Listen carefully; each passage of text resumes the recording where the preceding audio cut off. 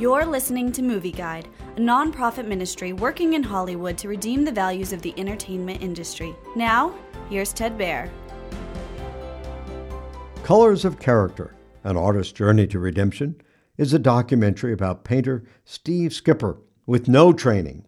Skipper breaks through the racism in the world of fine art.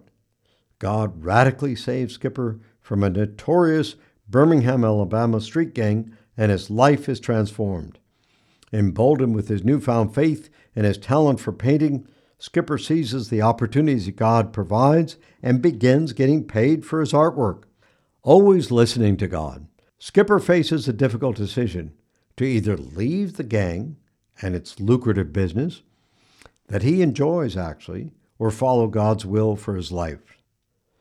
Colors of Character shares interviews with role models and influential people in Steve's life, including sports figures, faith leaders, and civil rights icons. The use of supplementary footage and the acting in reenactments of Skipper's life sometimes distract from the story being told through the interviews.